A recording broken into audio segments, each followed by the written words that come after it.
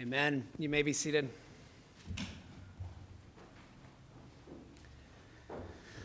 I invite you to turn with me to Hebrews chapter 7. Hebrews chapter 7, we're picking up where we left off last week at verse 4, and we're going to read all the way down to verse 19. So 4 through 19. Some of you have heard of Marshall McLuhan. Maybe you've read Neil Postman's Amusing Ourselves to Death, which kind of piggybacks off of Marshall McLuhan's statement that the media is the message. He was suggesting that you cannot separate the content of a message from the means by which it is delivered, the means by which it is received. He emphasized the fact that new technology, in this case movies, and then Neil Postman was referring to television. But he emphasized the fact that new technology can change the values and norms of society over time. As you see those changes and you look back, it can oftentimes be traced to the way technology changed our approach. And so the means through which we approach God is critical to our understanding of the content of his revelation. I think there's some truth to this. The means by which the Old Testament saints approached God was different. Now, they belonged to the same covenant of grace, but we recognize that the administration of that covenant has differed throughout history. And the priestly administration radically changed between the Old and New Covenant. And that's really that's the primary theme of Hebrews, definitely the subject of these chapters between 7 and 10, 7 and 10, and really began in chapter 5. So to revert to an older administration is to depart from the fulfillment in Christ. Now, we might also infer that developing a new administration apart from special revelation is to depart from the better hope that Christ has achieved. Right here it seems that the people were tempted to revert back to temple worship, but oftentimes in our day and age, there's this new development, new approach to God, right? Oftentimes associated with some work of the Spirit, and something that's only given to a very small portion of the body of Christ. Right? They've got that secret, and we all have to catch it as well. We have to learn it and practice the same thing. So I think the way we approach God is really the subject of this section. The means by which we commune with God must be governed by the Word of God. But unfortunately, humans are fickle beings, right? We want to come up, we're enamored by creative means of approaching God. But when we really reflect, when we really acknowledge what Christ has done, what he has accomplished, we won't be so easily led astray from the biblical prescription for worship. And so fundamentally, this passage teaches us to draw near to God through a better hope, empowered by the indestructible life of our Savior. And that's where this passage will conclude. But before we read it, let's ask the Lord for his help in understanding it. Heavenly Father, we thank you for your word, and we recognize that every time we open it, you have something to show us. You have something to reveal to us that we need for our salvation, for our sanctification, our growth in grace. And so, Lord, give us eyes to see, give us ears to hear the truth. Soften our hearts to respond in obedience to it. Help us to remove the distractions from our minds right now, that we would truly engage with your word by your Spirit, opening ourselves up to your word as your word is opened to us. Lord, we recognize that all of that is a means of grace that you have given us to equip the saints for the work of ministry. And so use your word now to do that work that we so desperately need. Convict us, comfort us by your gospel. Send us out confident in your work. It's in Christ's name we ask it. Amen.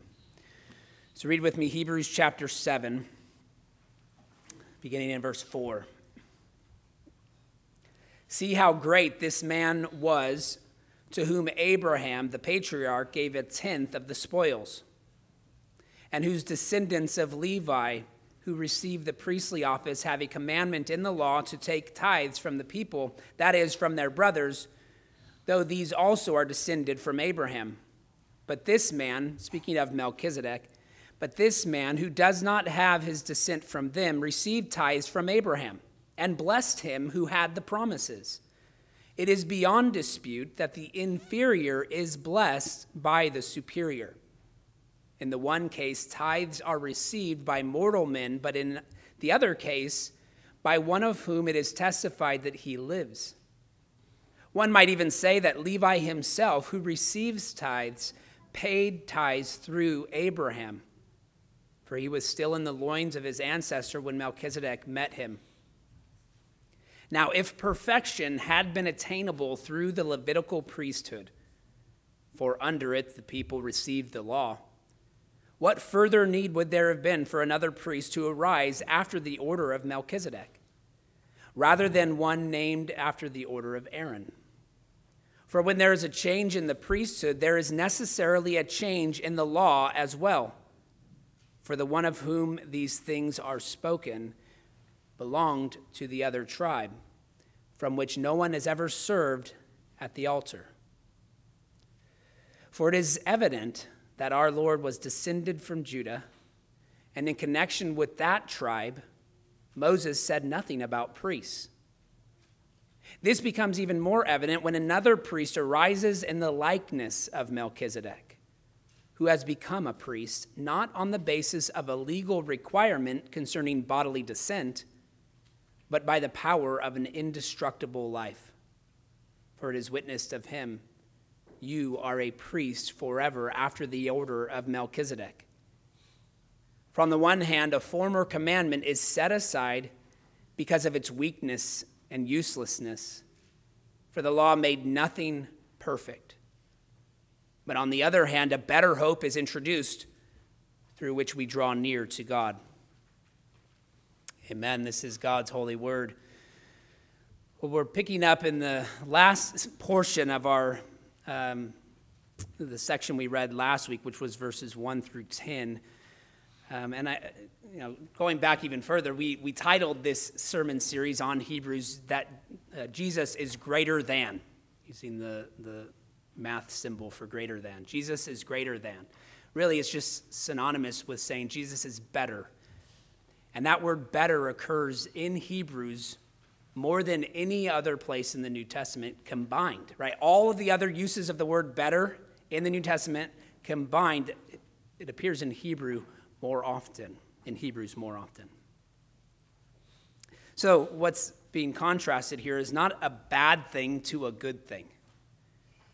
What the author is contrasting is a good thing with something that is better. The point is that Jesus brings a better hope, as he concludes there in verse 19, one that establishes a better covenant relationship with God, one that all of the other aspects of worship pointed to, right? It was always something that they held on to by faith, that future fulfillment that Christ brings. So last week we began by reviewing all of the passages in Hebrews that mention high priests, that point to Jesus as our high priest, that led us to this argument for Melchizedek, the character of Melchizedek.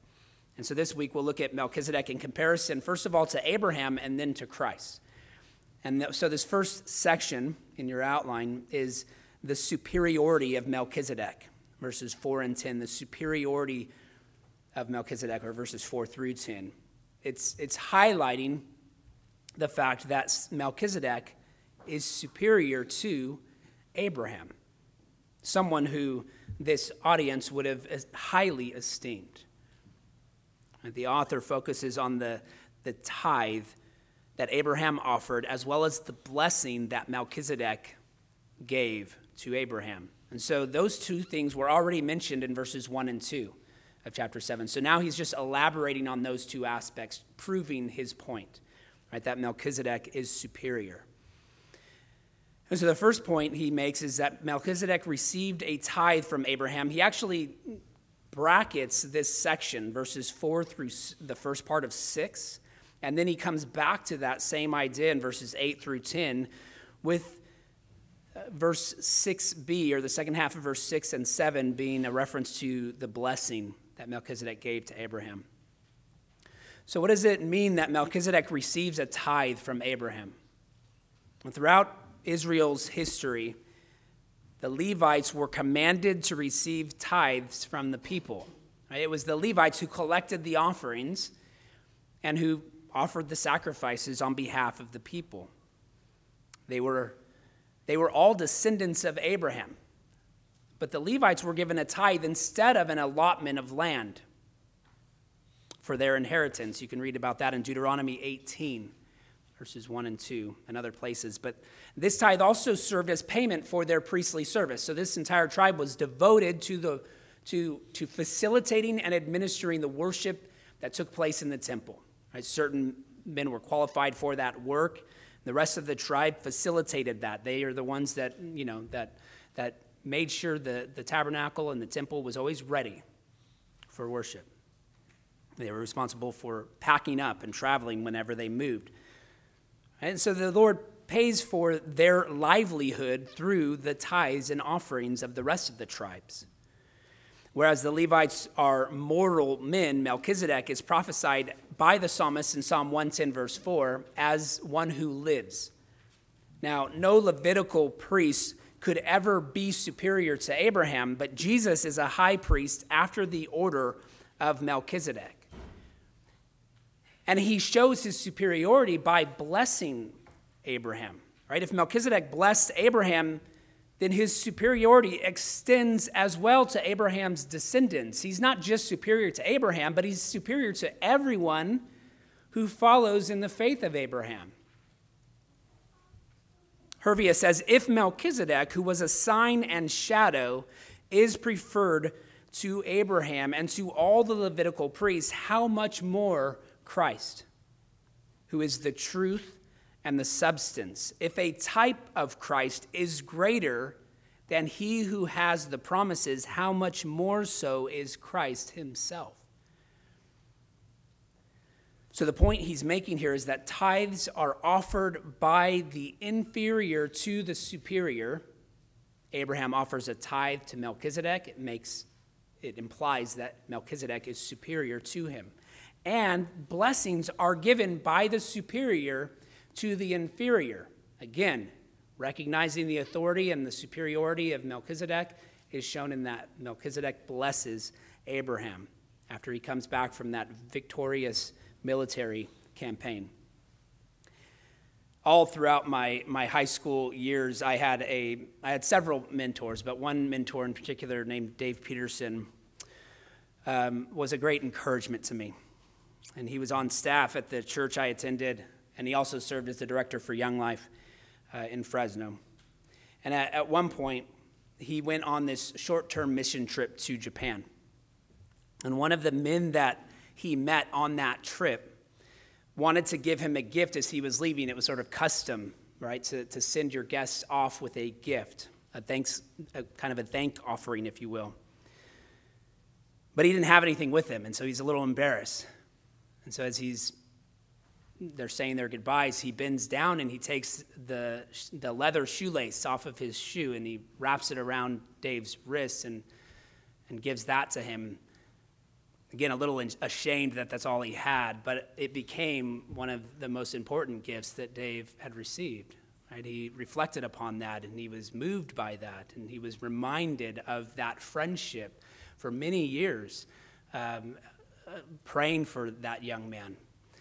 And it was such an important gesture for him that he wanted to do the same thing for those of us that he was mentoring. So he grabbed a few leather shoelaces and did the same thing for us. And I remember throughout high school wearing that thing until it practically dissolved, and then replacing it with another one and wearing that until that dissolved as well, and finally not replacing it. But that symbol of friendship, right, was important.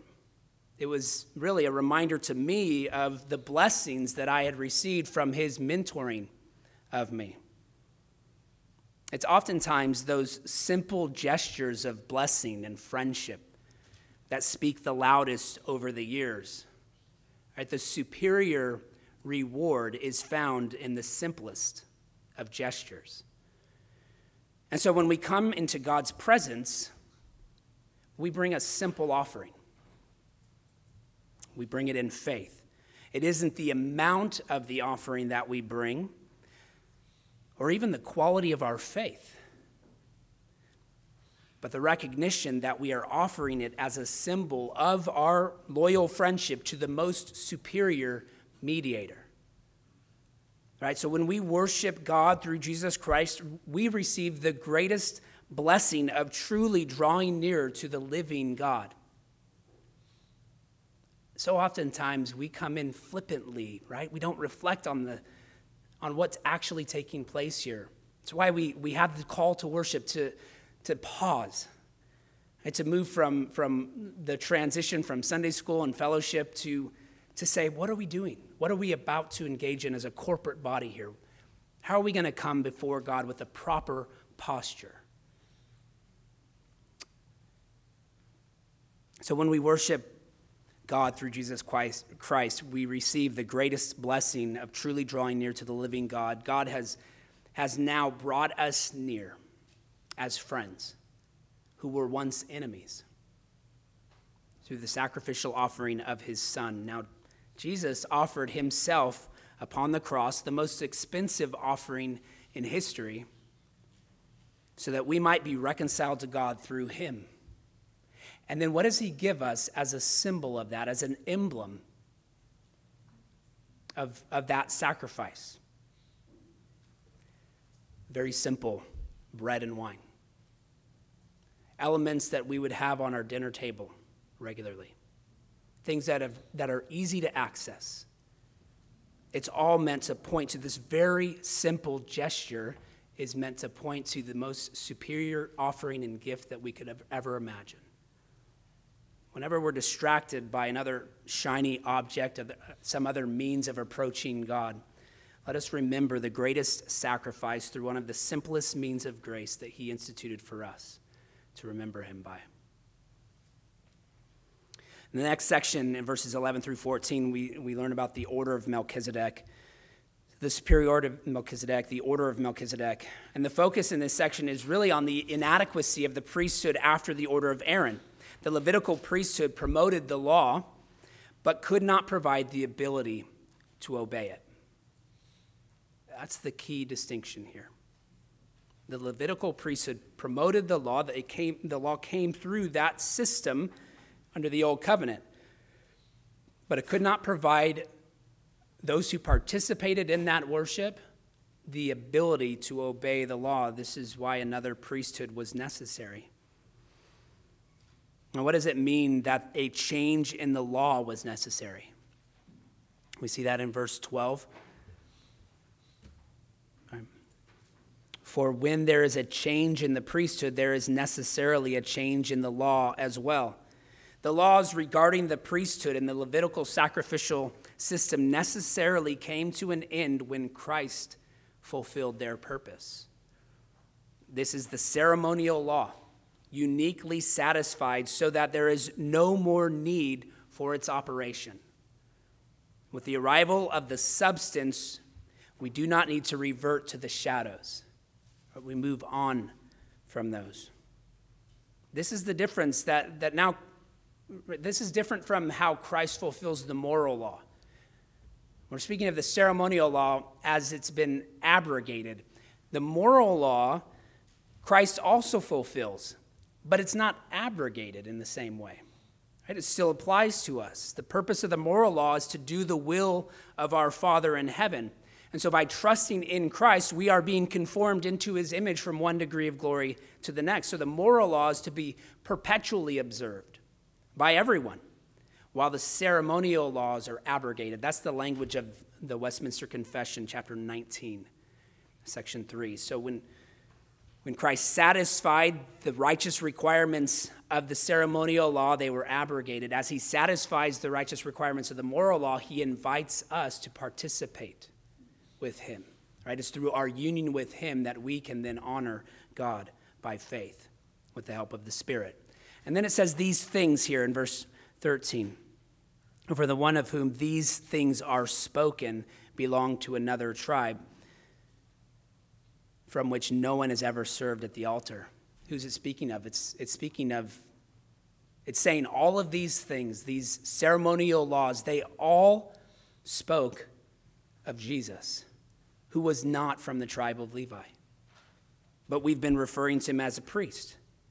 Jesus didn't descend from Levi, but from the tribe of Judah, which never produced priests. And Moses never speaks of that. So how can we understand this? Well,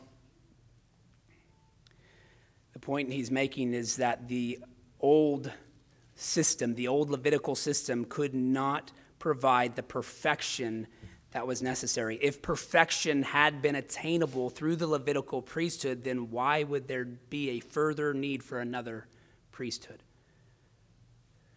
For another priest to arise from the order of Melchizedek.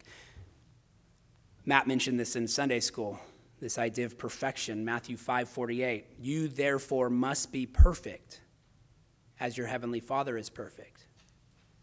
Now, no one could attain perfection through the Levitical priesthood, even the priests themselves. Right? Their first act was to offer a sacrifice on behalf of their own sin, to atone for their own sin, before they could offer it on behalf of the people.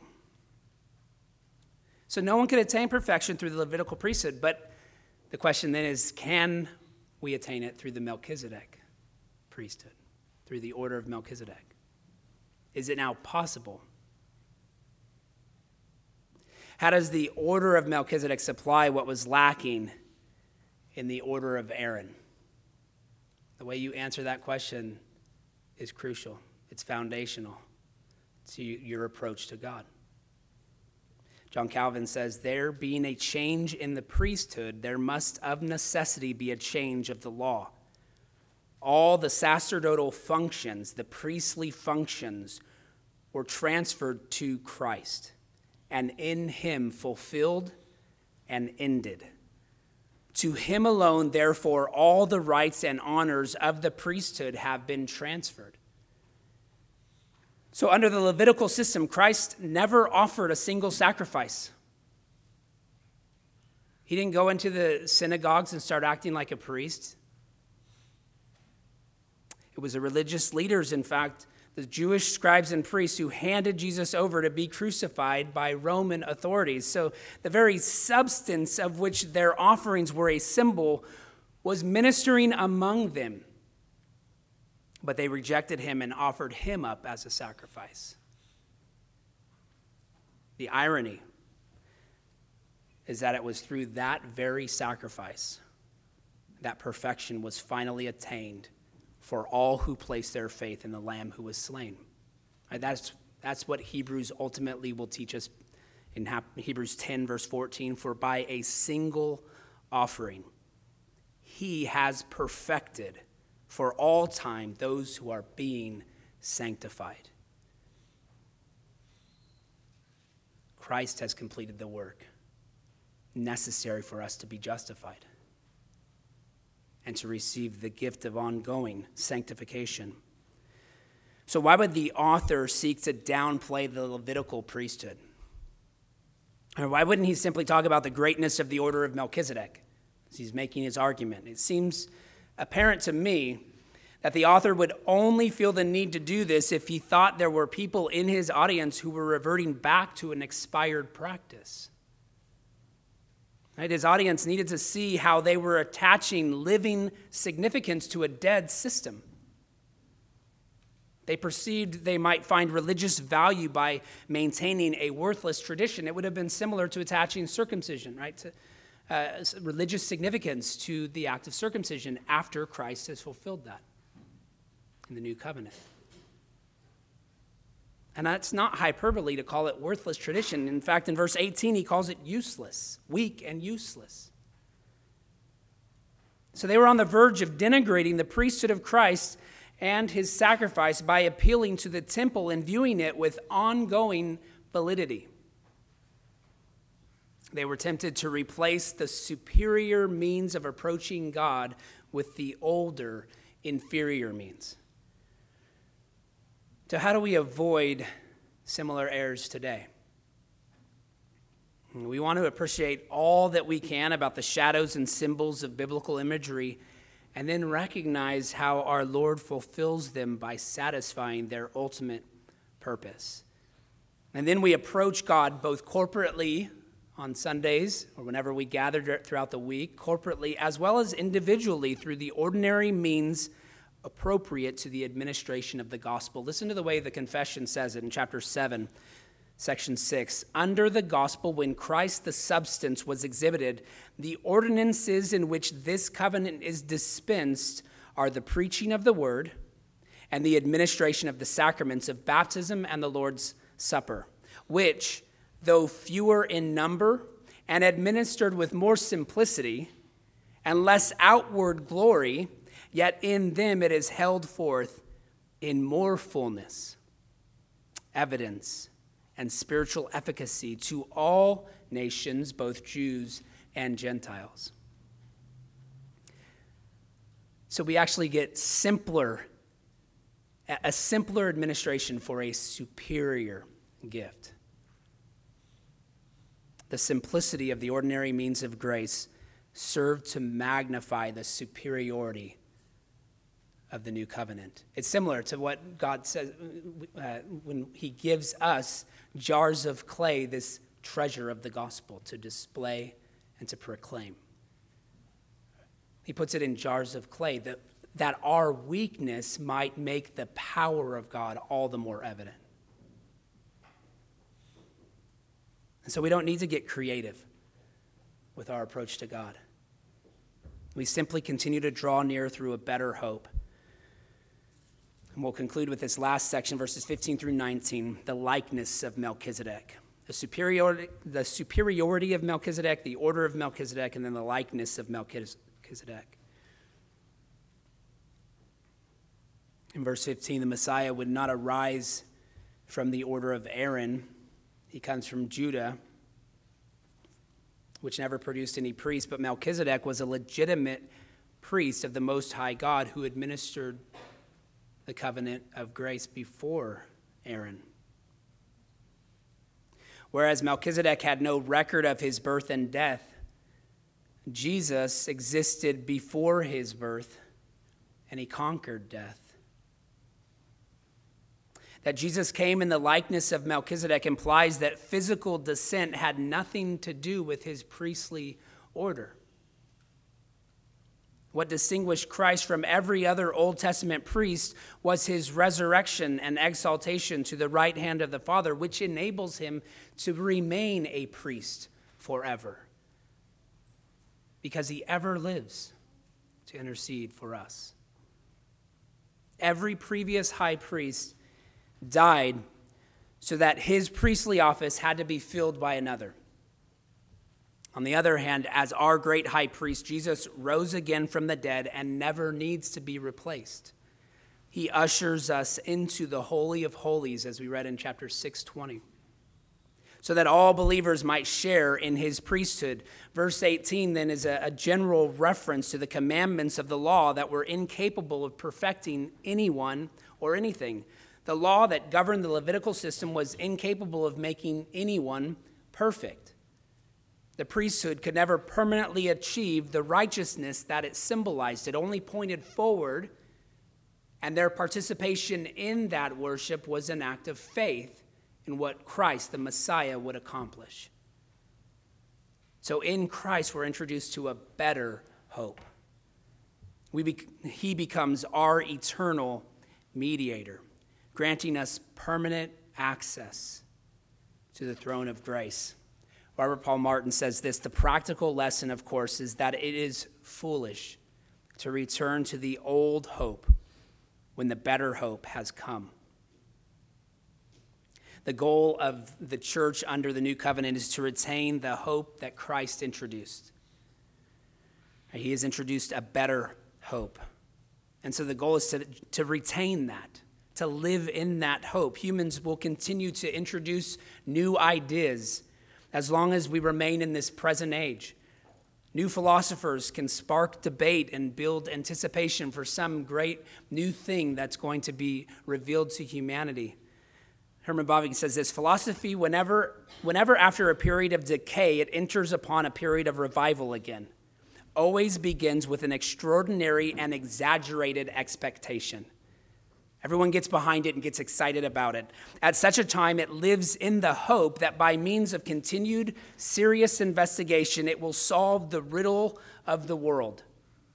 But always, after this young overexcitement, the old disillusionment enters in. So far from decreasing, the problems actually increase as the study proceeds. So the greatest philosophies of this world can ultimately offer nothing more than a fading hope. It can never satisfy the demands of our heart. And so the original audience here was tempted by an inferior hope. Not only a fading hope, but one that had been fulfilled. They were on the verge of departing from the prescription of redemptive history. Similarly, we are often led astray by outdated tradition or newly developing philosophies. Listen to the repeated exhortation of Hebrews then, as we close. Draw near to God through a better hope that is held out to you by the resurrected Savior who conquered sin and death and ever lives to make intercession for you. May that be what motivates us and drives us to gather together and to continue to worship him the rest of our lives. Let's pray. Heavenly Father, we thank you for this passage. We thank you for this reminder that we have, that in Christ we have a better hope. In Christ we have the fulfillment of everything that the Old Testament pointed to. And so our goal is to look back upon the cross and what he accomplished for us. The access that he has given us even now, that we can come to you as children to a Father because we've been adopted as brothers and sisters of Christ, our Lord and Savior. His righteousness imputed to us, our sin imputed to him upon the cross, so that we have this wonderful substitutionary atonement, this exchange that we could never accomplish apart from Christ. And it's because of that we come and we lift our hearts to you. And we seek to know you more earnestly, to draw near to you through that better hope. Recognizing that it is empowered by an indestructible life, our resurrected Lord, who is seated at your right hand, even now, interceding on our behalf. And you give us your Spirit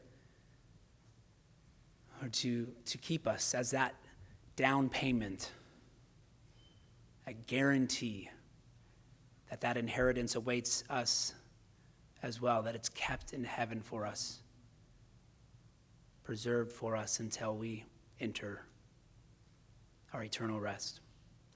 Lord, may that better hope never fade.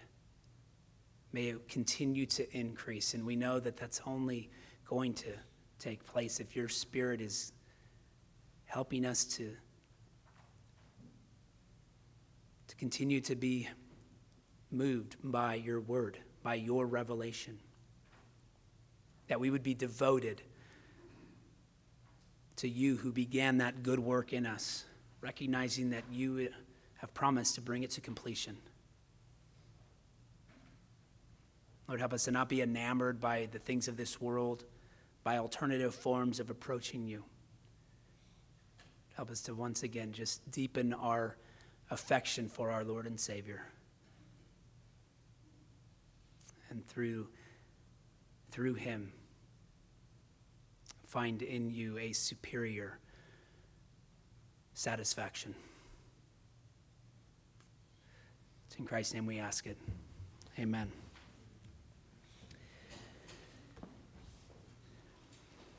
Well, I invite you to stand as we sing our hymn of response, We Will Feast in the House of Zion. You'll find it in your insert.